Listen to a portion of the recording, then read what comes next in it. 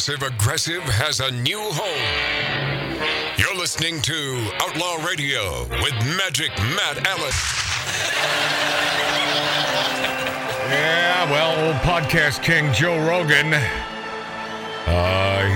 he's pissed at Target, as those of us with brain matter happen to be. I haven't been to a Target before the big C word. I'm not even going to say it. I don't want YouTube to screw with us. But you know that flu. Anyway, and I have no plans of ever visiting a Target ever again. I never liked the experience in the first place. It's way too bright. I didn't mind it. It's just I did mind it. It's a zoo. It is a zoo. In fact, that was the last time I was there, when they were flinging monkeys were flinging poo in one section of the Target. Well, that's the only interesting thing. That was the only reason to be there, my friends. Joe Rogan has had it with Target for shoving a radical transgender ideology down our throats. He says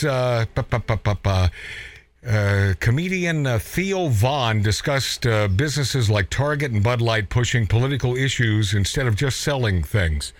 Yeah, why not? Why not just be a retailer? Why not sell your beer and sell your cheap clothing? You know, why not just sell your crap and shut the F up and stop being political? I wish there was an app where when you went to a business, you could tell where they put their political money, right? So then it would start to affect the bottom line of companies. So then those companies would stop. And correct, 100% correct. Joe Rogan replied that some companies are just starting to get pushback over the radical left-wing politics. He said Target lost billions of dollars because they tried to have this pride selection. He said, well, they had all these like pride children's shirts. Yes.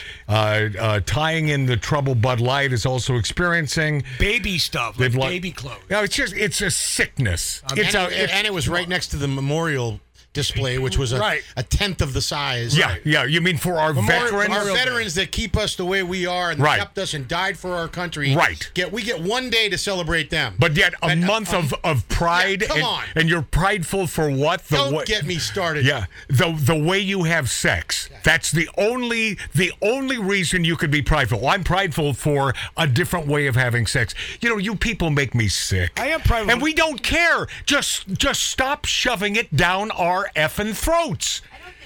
Lori's mic is not on. Yeah, it is.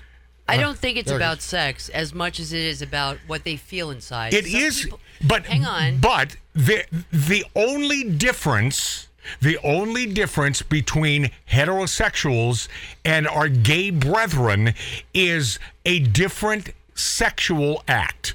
That's the difference. So the pride comes from what? I think it's being in the closet for so many years. Okay, so let's go back to the 80s. But still, we're talking about the word pride. Pride has a definition. Taking pride into coming out of the closet, and they want to be accepted for what they prefer. But they don't want to be accepted. By and large, I think that's this minute class of idiot sticks, and I'm not talking. I think just simply the gays. I think they've had it up to here with these friggin' transsexuals. That's not true. It's not true. Well, I have a lot of gay friends. It's not true. Not all of them, but there are. I have gay friends as well, and how many? And they tell me at least one. Yeah. And I have many gay friends. From being in show business all those years as a dancer. So it's not what you think. It's not what you read. It is. I don't need to read it to know that to be prideful means be prideful among yourselves. Why do we have to be prideful with you? Because exactly. We're not accepted. Okay, David.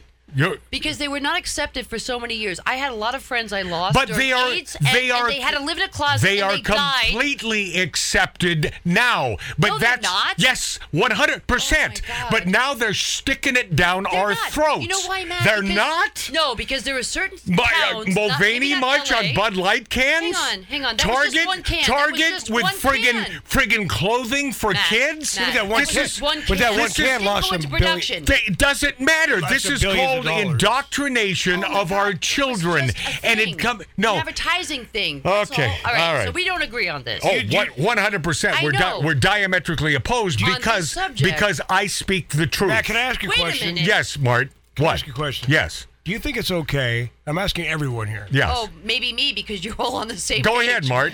We only have a couple minutes. No, we don't have a couple of minutes. No, we have like a minute. Go. Would you allow your child to go to a school where you know the teacher has got all the rainbows? A child, say 8 years old, say even 8 years old.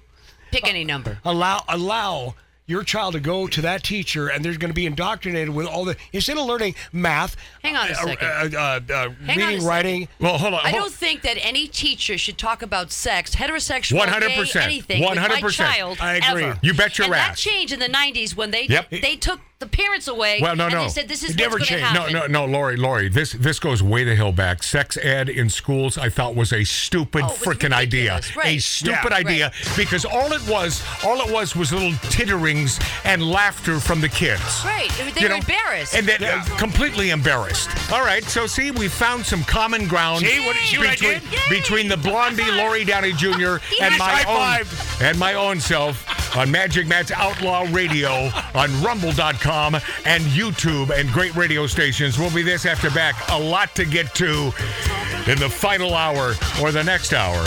I hope it's not the final hour. Oh. All right, next.